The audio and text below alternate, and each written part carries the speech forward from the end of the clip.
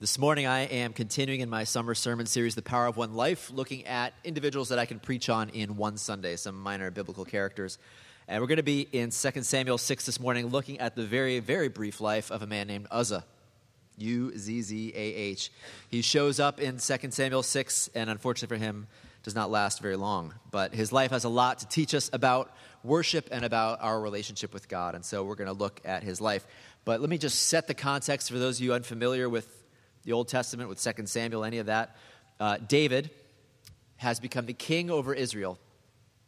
King Saul, who was before him, was killed in battle, and so David, 30 years old, comes to the throne, establishes Jerusalem as his capital city, and his first order of business, the first thing that he wants to do upon becoming king, is to bring the Ark of the Covenant back to Israel. Now, even if you haven't read the Bible, you've heard of the Ark of the Covenant probably.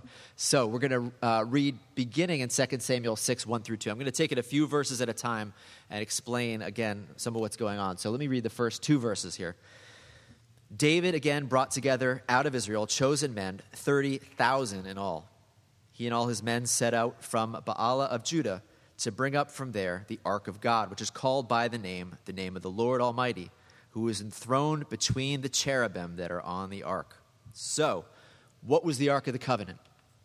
The ark looked something like this. It was a wooden box overlaid with gold, 4 feet long, 2.5 feet wide and high. It had rings on the sides with poles that went through them so that it could be carried. On the top was a slab of pure gold called the mercy seat with 2 golden angels or cherubim that were facing each other. And in the box were the 10 Commandments, Aaron's staff, a golden pot filled with manna. But more importantly than what was in the box, it was what happened on top. This is where God said that he would meet with his people, or meet with the leaders, the priests of his people. In Exodus, he says this to Moses: "There above the cover between the 2 cherubim that are over the ark of the testimony, I will meet with you and give you all my commands for the Israelites."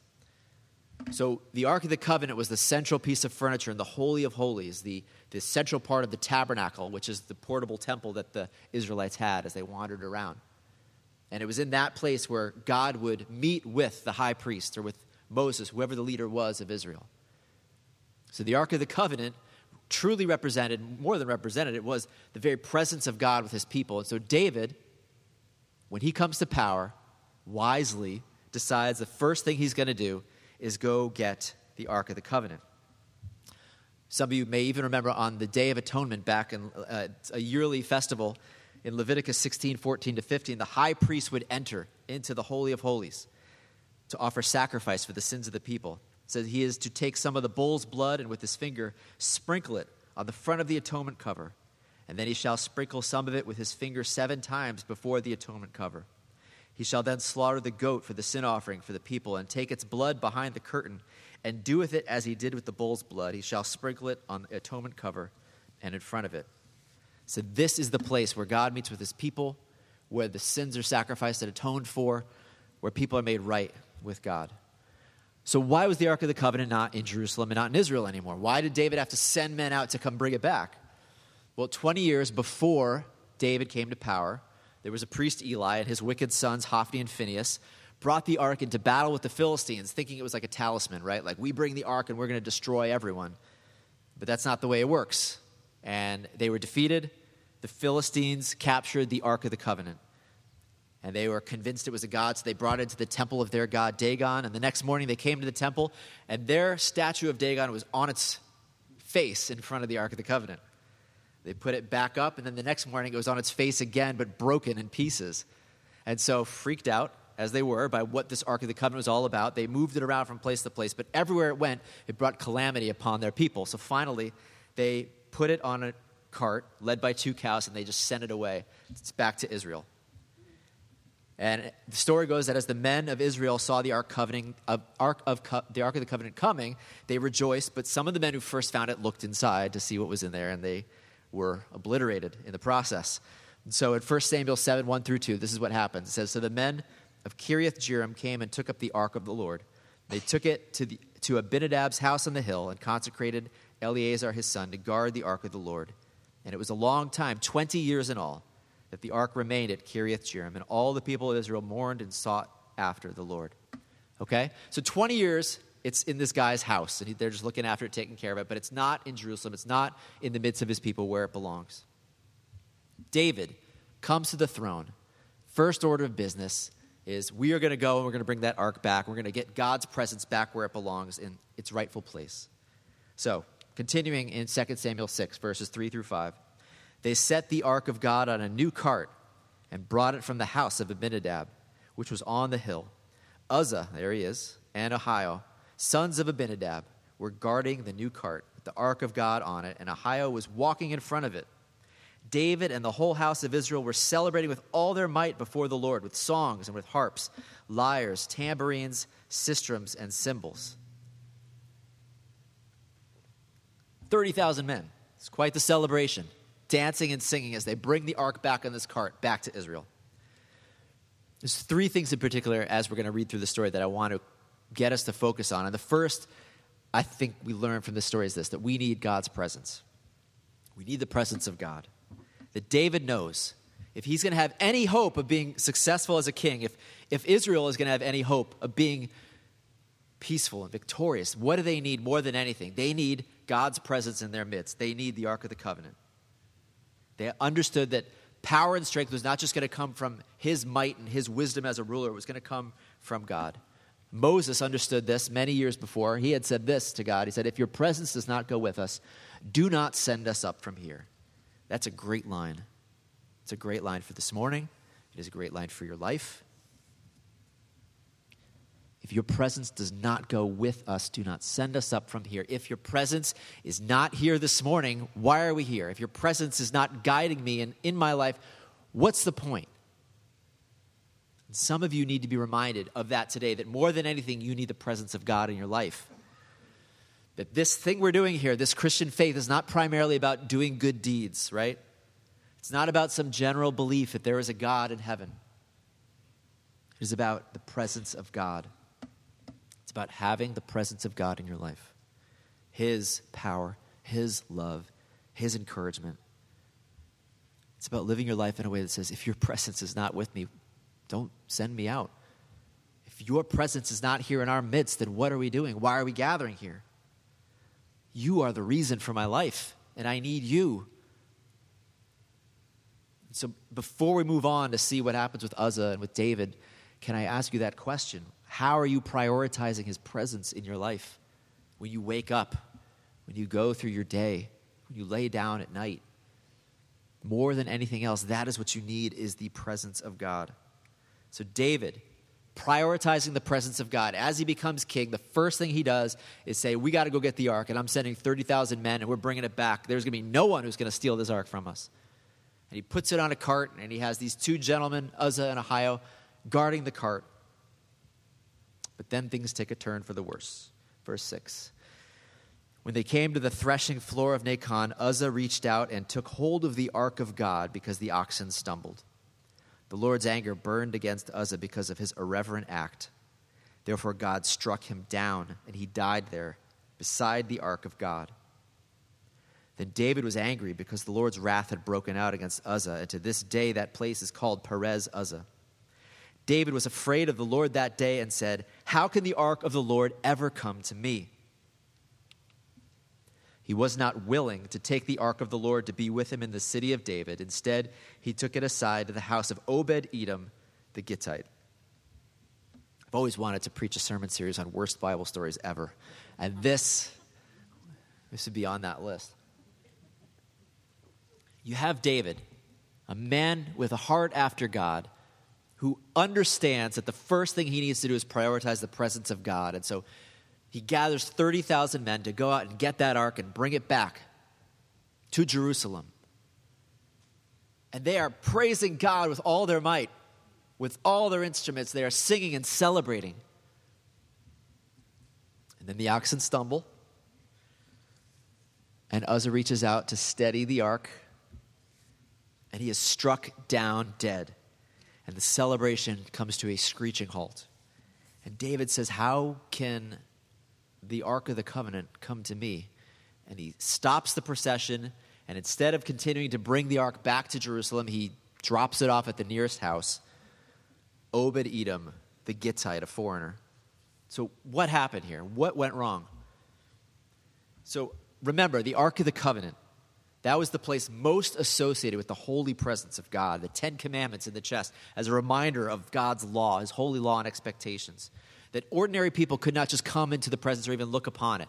Only the high priest once a year could come before the Holy of Holies in the Ark of the Covenant. And that high priest had to wash multiple times and even had to wear sacred underwear. There's even instructions for that before he came in. That's how special the Ark of God was, his holy presence. And more than that, in the book of Numbers, he had laid out instructions on how to transport the ark. Numbers 4. When the camp is to move, Aaron and his sons are to go in and take down the shielding curtain and cover the ark of the testimony with it. And then they are to cover this with hides of sea cows, spread a cloth of solid blue over that, and put the poles in place. Right? Cover the ark. Cover it again. Put the poles in place. And then verse 15, after Aaron and his sons have finished covering the holy furnishings and all the holy articles, and when the camp is ready to move, the Kohathites are to come to do the carrying. That was a division of the priests, the Kohathites. But they must not touch the holy things or they will die. Okay? So, Numbers chapter 4, God lays out, when you're going to move the Ark of the Covenant, my holy presence, this is not some box here that you're moving. So, cover it. Cover it again. Put the poles in. Have the priests carry it. Do not touch it, or you will die. Instructions were clear, weren't they? What did David do as he sent these 30,000 men out? They put it on a cart, a new cart. He probably thought, it's a new cart at least, with the oxen carrying it, a couple guys guarding it, and then the oxen stumbled. The ark looked like it might tip. Uzzah reached out, and true to his word, he died. Because he did not take seriously the holiness of God. Holiness is a kind of a key word in this passage, right? If you don't understand holiness, let me share from the best book on holiness, is R.C. Sproul's The Holiness of God. He said this: holiness is that sense in which God is above and beyond us. It tries to get at his supreme absolute greatness. He is higher than the world. He has absolute power over the world. The world has no power over him. Transcendence describes God in his consuming majesty, his exalted loftiness. It points to the infinite distance that separates him from every creature. He is an infinite cut above everyone else. That God is like fire. God is like electricity. God is like lightning, that you do not just casually go and touch a light socket, right? You don't casually go and play with fire, or you will be burned. And God is holy. He is not like us. And you cannot approach him as if he were your buddy. And the ark and the restrictions around it were meant to communicate this aspect of God's character, that he is holy, that he is not like us, that you cannot just see and touch him and live. And here is David putting the Ark of the Covenant, the holy presence of God, on a cart, guided by oxen, with a couple men there just to make sure it didn't tip over and fall. And Uzzah reaches out to steady it, and he is killed. Again, R.C. Sproul says this: Uzzah was doing what seemed right to him in God's presence. Uzzah assumed that his hand was less polluted than the earth. But it wasn't the ground or the mud that would desecrate the ark. It was the touch of man. The earth is an obedient creature. It does what God tells it to do. The ground doesn't commit cosmic treason. There is nothing polluted about the ground. And even though Uzzah is the unfortunate one who dies, they all deserve to die for their irreverence. David, most of all, for his leadership. And so David, seeing what happens to Uzzah, rightly says, how can the ark of the Lord ever come to me? How can a sinful man like me live in the presence of a holy God? He went from complete joy and celebration to abject fear in a moment. And he says, I'm going to drop this ark off at someone's house because I don't know that I can bring this back to Jerusalem and survive. This is what happens when the presence of God shows up, right? Isaiah falls on his face. Woe is me. I'm a man of unclean lips. Peter, seeing Jesus, saying, go away from me. I'm a sinful man. John in Revelation falling down as though dead. This is what happens when people encounter a holy God. When I read this story, I think of an experience that Jesus had with a woman, a Samaritan woman at a well.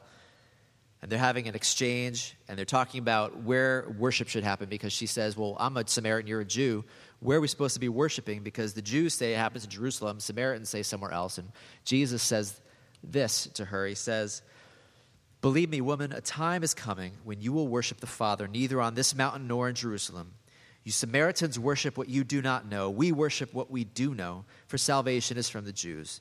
Yet a time is coming, and has now come, when the true worshipers will worship the Father in spirit and truth. For they are the kind of worshipers that the Father seeks.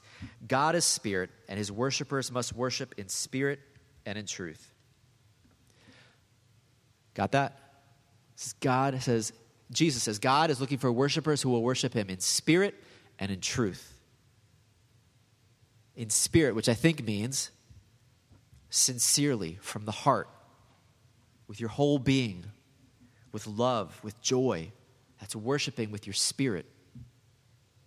Not going through the motions, not thinking that just reciting words or singing lyrics makes you somehow right with God, but that it's from your heart sincerely. That you will worship in spirit and that you will worship in truth. Not coming to God as the God of your own making, but coming to him as he truly is, as he's revealed himself, holy and righteous, loving and merciful, gracious and just, the creator, the sustainer, the redeemer, the rock, the shepherd, the savior. God is looking for worshipers who will worship him in spirit and in truth. And what do you see when you look at this story of David and Uzzah?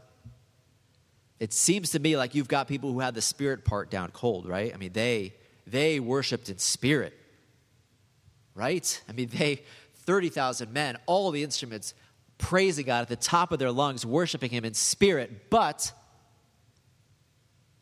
they had neglected the truth part. They had disregarded God's word as to how his holy presence and the Ark of the Covenant were meant to be treated. They forgot that God's a holy God, that you cannot just look at him and touch.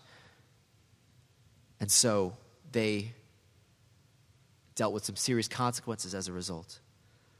But God is not a tame God. He's not just their buddy. He is holy. He must be respected and worshiped, not only in spirit, but in truth. And the mood of the crowd goes from celebration to terror in a moment. So again, the second thing we learn from this passage is this: not only that we need God's presence, but that we must worship God in spirit and in truth. And it can be helpful to think, on a continuum or a spectrum here. And on the one hand, there are those who worship God in spirit.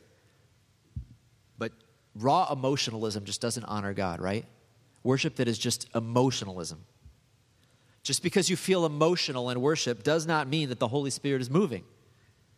Unless you think that a Taylor Swift concert or Beatlemania, right, were moves of the Spirit. Just because you feel emotional doesn't mean that the Holy Spirit is moving. Just because you leave church feeling like you are on a high, that you've cried and screamed, doesn't mean you met with God. It just might mean that the music, the power of music has moved you. Spirit without truth is not a move of God. But on the other hand, neither is cold truth without spirit. Just because you say the Our Father, right? Our Father who art in heaven, hallowed be thy name, thy kingdom come, thy will be done on earth as in heaven, right? Anyone ever done that before in your life? Just because you say words like that does not mean that your spirit is engaged. Just because you're singing a song doesn't mean that you're worshiping in spirit. How many of you this morning sang a song and then maybe halfway through you realize, I'm not even paying attention to what these words are, I'm just singing them? As if that's what God is looking for, is just, people singing. God is looking for worshipers who will worship in spirit and in truth, sincerely from their heart, engaged in worship, but in the truth of who he is. It's one of those balances that Rich and I and those who have led worship and choose songs have to do when you're looking at the songs that are out there, right? I mean, there are some songs that really get the, emotions moving, but then you read the lyrics and you're like, is that really communicating the truth of who God is, or is it just an emotional song, a song meant to manipulate emotions, right? Or there's some other songs that may be really truthful, but Do they really get people engaged spiritually with God? God is looking for those who worship him in spirit and in truth. I don't know where you fall in that continuum. Some of you may be more kind of prone to the emotionalism, but forgetting that that doesn't necessarily mean you've met with God. And some of you may be more prone to the truth part. You know, you're looking at the lyrics and you're all about that, but are you really engaged with God? And sometimes in a church like ours, we can be like Uzzah, unfortunately, emphasizing the familiarity of God, but neglecting his holiness. That we highlight the nearness of God and the friendship of God, how we can approach God boldly, like it said in Hebrews 4 that we read. We meet in converted office buildings, right? Not in sanctuaries with high ceilings and stained glass that was meant to communicate the transcendence of God, the holiness of God, that he is other. We talk about the love of God, but maybe not so much the holiness of God. Somehow reducing God to this beggar who's begging for our attention, right? Pay attention to me. Give me worship. Instead of recognizing that he is the holy God, we do not approach him like he's some buddy. Again, R.C. Sproul put it this way. It is the confusion between justice and mercy that makes us shrink in horror when we read the story of Uzzah. When God's justice falls, we're offended because we think God owes us perpetual mercy. We must not take his grace for granted. We must never lose our capacity to be amazed by grace. Why don't you read that one again to yourself?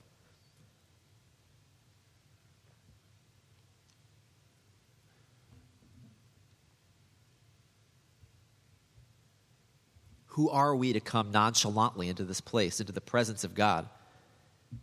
Right? As if he were just some buddy, some pal we were coming to hang out with, as opposed to the holy God of the universe who is here by his mercy, who if he actually showed up in his holiness, you would all fall down as though you were dead, as you saw your sin in the light of his perfection. How dare we just come nonchalantly before him? Or think of it this way. How would you come into the presence of a king, a president, a celebrity, someone that you looked up to and honored? How would you come to something important like a job interview? How would you come into the presence of someone you respected? Would you not show up early? Prepare yourself. This is not meant to shame you. This is meant to hold up a mirror and say, when you enter this place, you are coming into the presence of a holy God. That the only reason that we can stand before him is because of Jesus, not because of us. It's because Jesus died in our place, because of the grace and mercy he offers us, that we can stand and not be zapped to the ground like Uzzah. God is looking for worshipers who will worship him in spirit and in truth. Let's finish the story now of what happened now that Uzzah, unfortunately, is no more. The ark of the Lord remained in the house of Obed-Edom the Gittite for 3 months, and the Lord blessed him and his entire household. Now King David was told, the Lord has blessed the household of Obed-Edom and everything he has because of the ark of God. So David went down and brought up the ark of God from the house of Obed-Edom to the city of David with rejoicing. When those who were carrying the ark of the Lord had taken 6 steps, he sacrificed a bull and a fattened calf. And David, wearing a linen ephod, danced before the Lord with all his might, while he and the entire house of Israel brought up the ark of the Lord with shouts and the sounds of trumpets. As the ark of the Lord was entering the city of David, Michal, daughter of Saul, watched from a window. And when she saw King David leaping and dancing before the Lord, she despised him in her heart. They brought the ark of the Lord and set it in its place inside the tent that David had pitched for it, and David sacrificed burnt offerings and fellowship offerings before the Lord. After he had finished sacrificing the burnt offerings and fellowship offerings, he blessed the people in the name of the Lord Almighty. And then he gave a loaf of bread, a cake of dates, and a cake of raisins to each person in the whole crowd of Israelites, both men and women. And all the people went to their homes. When David returned home to bless his household, Michal, daughter of Saul, came out to meet him and said, "How the king of Israel has distinguished himself today, disrobing in the sight of the slave girls of his servants, as any vulgar fellow would." David said to Michal, "It was before the Lord who chose me rather than your father or anyone from his house. When he appointed me ruler over the Lord's people Israel, I will celebrate before the Lord. I will become even more undignified than this, and I will be humiliated in my own eyes. But by these slave girls you spoke of, I will be held in honor. And Michal, daughter of Saul, had no children to the day of her death. 3 months pass. David sees that the house of Obed-Edom is being blessed, and he sends to bring the ark back the correct way. 2 things changed. First of all, he read the instructions. 1 Chronicles 15 tells us that. David said, you are the heads of the Levitical families. You and your fellow Levites are to consecrate yourselves and bring up the ark of the Lord, the God of Israel, to the place I have prepared for it.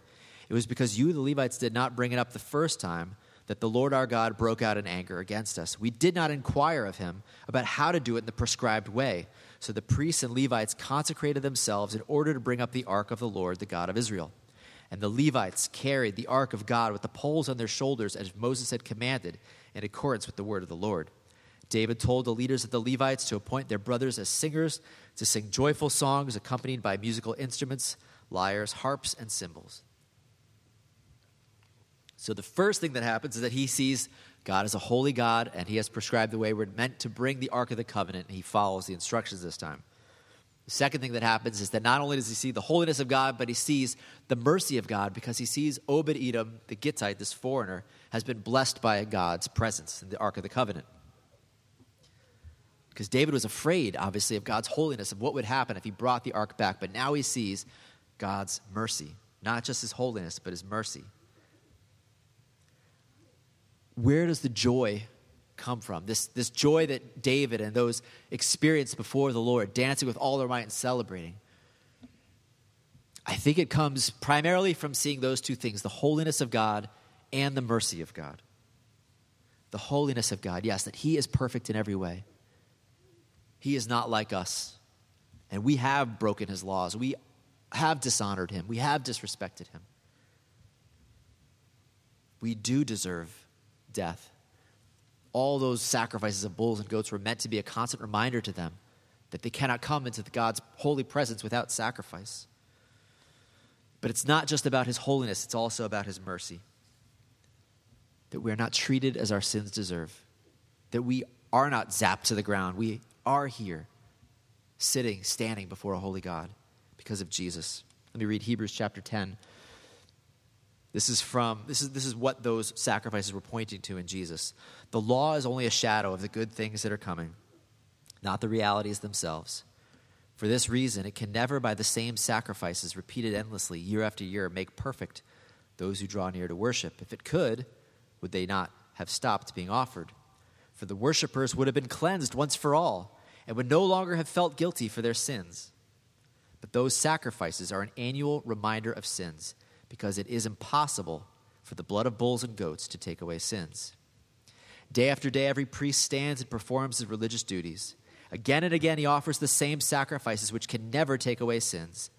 But when this priest, referring to Jesus, had offered for all time one sacrifice for sins, he sat down at the right hand of God. Since that time, he waits for his enemies to be made his footstool, because by one sacrifice, he has made perfect forever those who are being made holy. If you couldn't follow that, he's saying all these Old Testament sacrifices of bulls and goats could never take away sins once for all. Otherwise, they'd stop doing them. But they were to point to Jesus, that by his once-for-all sacrifice on the cross, we're forgiven. Our sins are taken care of. And then he sat down. He doesn't need to do it again. We've been made perfect in the sight of God. And now, it's not just a holy God, but it's a merciful God that we can come in the presence of without fear. True joy comes from experiencing both the holiness and the mercy of God. It comes from recognizing that you are coming into the presence of a holy and perfect God. That those of us who waltzed in here this morning, right? If you showed up 10 minutes late and you weren't really thinking about God and all of that, recognizing and forgetting and missing the fact that you are coming in the presence of a holy God. That the only reason we can come and not fall on the ground is because of his mercy. Not because of anything we've done, but because of his mercy through Jesus that we come to him. He's a holy God. He's perfect in every way. And yet he is a merciful God who has not treated us as our sins deserve, but loves you so much that he gave his son Jesus to die in your place, to take the punishment you deserve, to make a way for you to have eternal life and a right relationship with him. That's where joy comes from. That is where true joy comes from, the dance and praise God with all your heart, with all your might, from seeing his holiness, his perfection, and what you deserved, but also his mercy and his love. God is not looking for people who just believe in him. He is looking for worshipers who will worship him in spirit and in truth, from their hearts, sincerely, and according to the truth of who he is, whose lives have been gripped by the gospel of his death, Jesus' death and resurrection for us. Those who recognize coming to this place, how can the presence of God ever come to me, like David said? How can God ever meet with me, with what I've done, with who I am? How can a holy God ever meet with me? But who also don't stop there, but realize, but God has invited me to come and meet with him because of Jesus.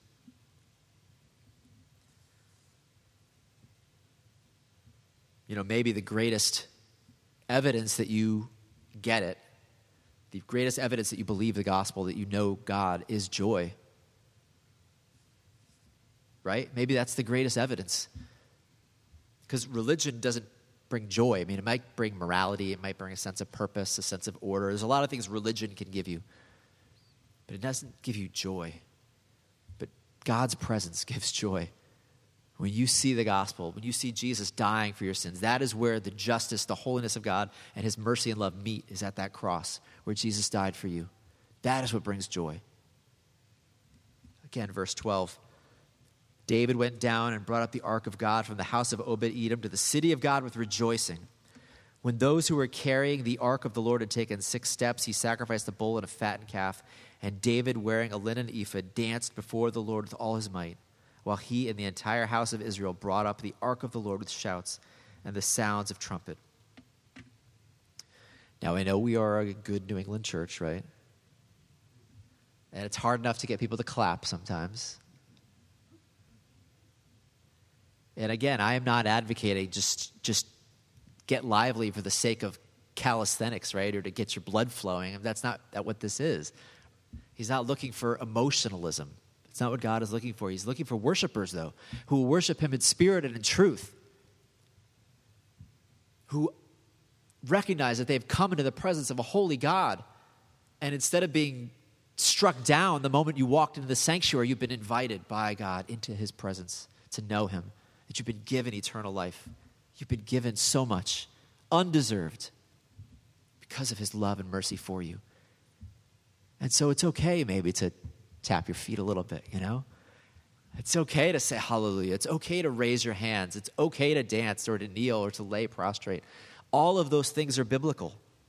Psalm 41, to clap your hands, all you nations. Shout to God with cries of joy. It's okay to clap. It's okay to shout. Psalm 134:2, lift up your hands in the sanctuary and praise the Lord. It is okay to praise him, to reach up to him. Psalm 95:6, come let us bow down and worship. Let us kneel before the Lord our Maker. It is okay if the Spirit so moves you to kneel before him, to bow down before him. Right? There are ways that through our bodily actions and movements that we can express worship to God. By raising our hands, by bowing down, by kneeling.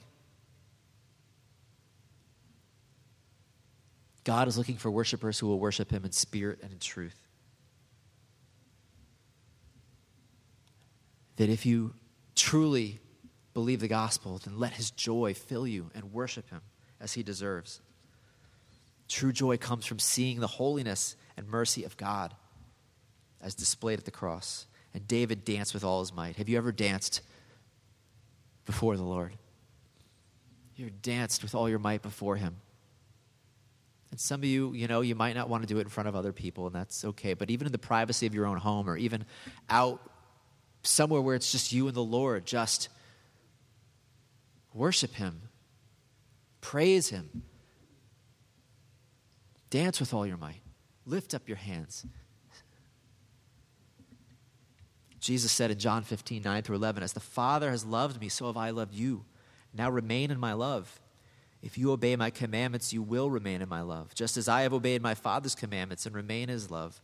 And I have told you this, that my joy may be in you, and that your joy may be complete.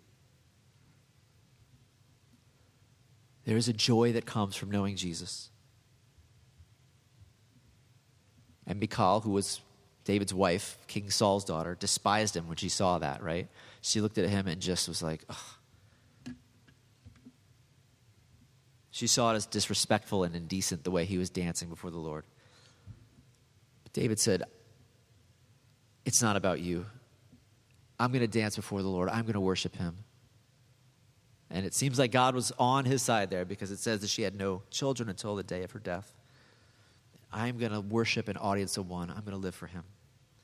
Worship him in spirit and in truth. You have come into the presence of a holy God. Do not come disrespectfully. Do not come without honor. Do not just waltz in here thinking that this is just, some buddy up in heaven who's desperate for your attention. This is the holy God of the universe, creator, the Alpha and the Omega. And the only reason that we are not on the ground like Uzzah is because of Jesus and his death for us. So come, recognizing the holiness of God and the mercy and love of God, and worship him in spirit and in truth. And find the joy that comes from knowing Jesus. Let's pray, and then we'll respond in worship.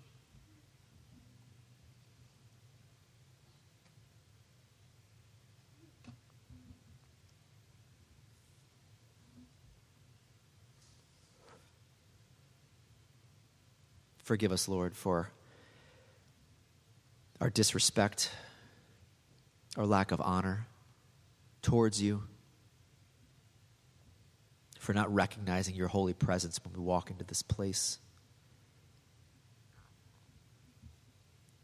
for presuming upon your mercy and your grace, thinking that that's what you owe us. Forgive us, Lord. Help us to see clearly your holiness, that you are not like us. You are perfect in every way. And our sin, Lord, that we, to the very core of our beings, are so full of sinful self-centeredness and wickedness, Lord. We do not deserve to come into your presence. Like David, we want to send the ark away. How could a holy God ever dwell with us? But we thank you for Jesus. We thank you for his perfect life, for his sacrificial death, that he rose from the dead, that he ascended to heaven, that you have made a way for us to be right with you, to have every sin forgiven, to be perfect in your sight, to worship you, to love you, and to know you, be known by you and loved by you. Hallelujah, Lord. We pray that you would teach us what it means to worship you in spirit and in truth, to not go through the motions, to not just sing words, to not look to emotionalism, but to worship you sincerely from our hearts in spirit and in truth. That we might find and experience the joy of the Lord that comes from knowing and worshiping you. Pray this in Jesus' name. Amen.